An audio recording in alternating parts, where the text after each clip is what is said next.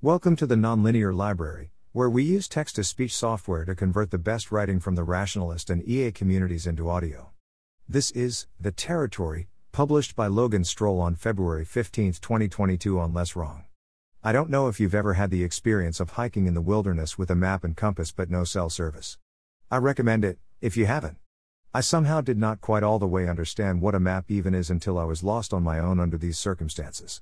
I knew in a factual knowledge sense that maps were drawings of the land, and I'd even used them as a kid and teenager to help my family navigate on road trips. But when I was lost in a national park, trying to find my way back to my car, I confronted the incompleteness of my knowledge of maps. There was a shift. My map had trail lines drawn on it, with labels like Canyon Trail. I'd pause my walking to look at the shape of Canyon Trail, noting that it intersected Overlook Trail somewhere off to the left of where I was standing. Then I would walk again, attempting, I think, to follow Canyon Trail to Overlook Trail. I would move back and forth between walking and map consultation, making sure I remembered which way the trails were supposed to go, constantly placing and replacing myself within the borders of the lines drawn on the paper. The more distressed I felt about being lost, the more often I turned to the map, looking for something to hold on to. The shift happened after this is sort of embarrassing, it's so simple. But it's true. The shift happened after, having oriented myself toward north, I happened to lower the map a little bit, probably out of exhaustion. I held it a bit below eye level so that it was no longer taking up my whole field of vision. I looked at the squiggly blue line on the map, and the close together lines that I knew indicated steepness. And I saw to my left, because the map was not blocking my vision, a creek. Up ahead, I saw a steep hill. I realized that the blue line was probably a drawing of that creek. The contour lines were a drawing of that hill. And then this wild rushing sensation began to wash over me. I was starting to get it. Slowly, I tilted the paper in my hands from a vertical position, partially blocking my view, to a horizontal position, parallel to the ground. I held the map that way, looking out at the world the cartographer had tried to draw, and it was as though the territory rose up to meet the map, while the map spread itself across the surface of the territory. And I said to myself, it's a picture.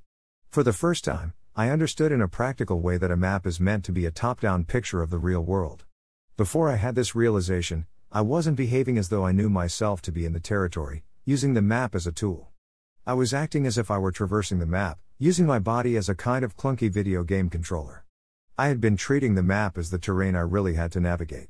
But once I stopped playing that game, and started actually traversing the forest I was in, things went very differently.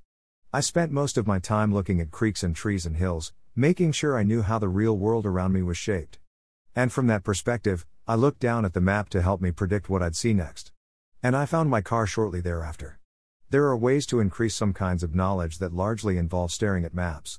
Perhaps your own map is not clearly labeled in places, or it's somehow inconsistent with itself, or it doesn't match the map of an expert. This is why it's often valuable to clearly articulate your beliefs, even just to yourself. It's valuable to ask yourself what you expect, and to notice when you feel confused about that. It's valuable to ask other people what they think, or to read their books and blog posts, especially when you have reason to believe they know important things that you don't. But the main thing a cartographer ought to be focused on, the vast majority of the time, is the world itself. I started studying original seeing, on purpose and by that name, in 2018. What stood out to me about my earliest exploratory experiments in original seeing is how alien the world is. I don't mean that reality is weird or surprising. Nothing weird has ever happened, and all of that. What I mean is, well, I think I should actually grab an Eliezer quote here.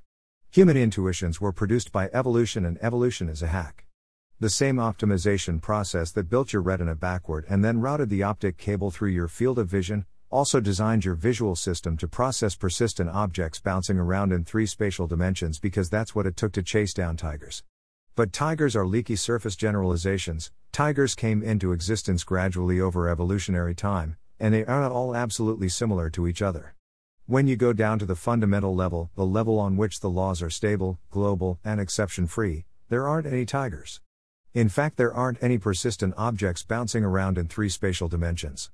I started my earliest experimentation with some brute force phenomenology.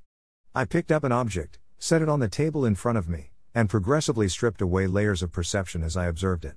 It was one of these things. I wrote, it's a SIM card ejection tool.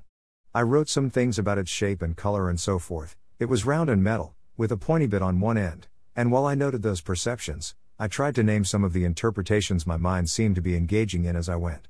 As I identified the interpretations, I deliberately loosened my grip on them. I noticed that what I perceive as shadows needn't be places where the object blocks rays of light. The object could be two-dimensional, drawn on a surface with the appropriate areas shaded around it.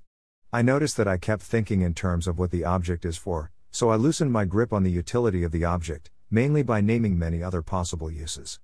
I imagined inserting the pointy part into soil to sow tiny snapdragon seeds, etching my name on a rock, and poking an air hole in the top of a plastic container so the liquid contents will pour out more smoothly. I've actually ended up keeping this SIM card tool on a keychain, not so I can eject SIM trays from phones, but because it's a great stim. I can tap it like the tip of a pencil, but without leaving dots of graphite on my finger. I loosened my grip on several preconceptions about how the object behaves, mainly by making and testing concrete predictions, some of which turned out to be wrong. For example, I expected it to taste sharp and metallic, but in fact I described the flavor of the surface as calm, cool, perhaps lightly florid. By the time I'd had my fill of this proto-exercise, my relationship to the object had changed substantially.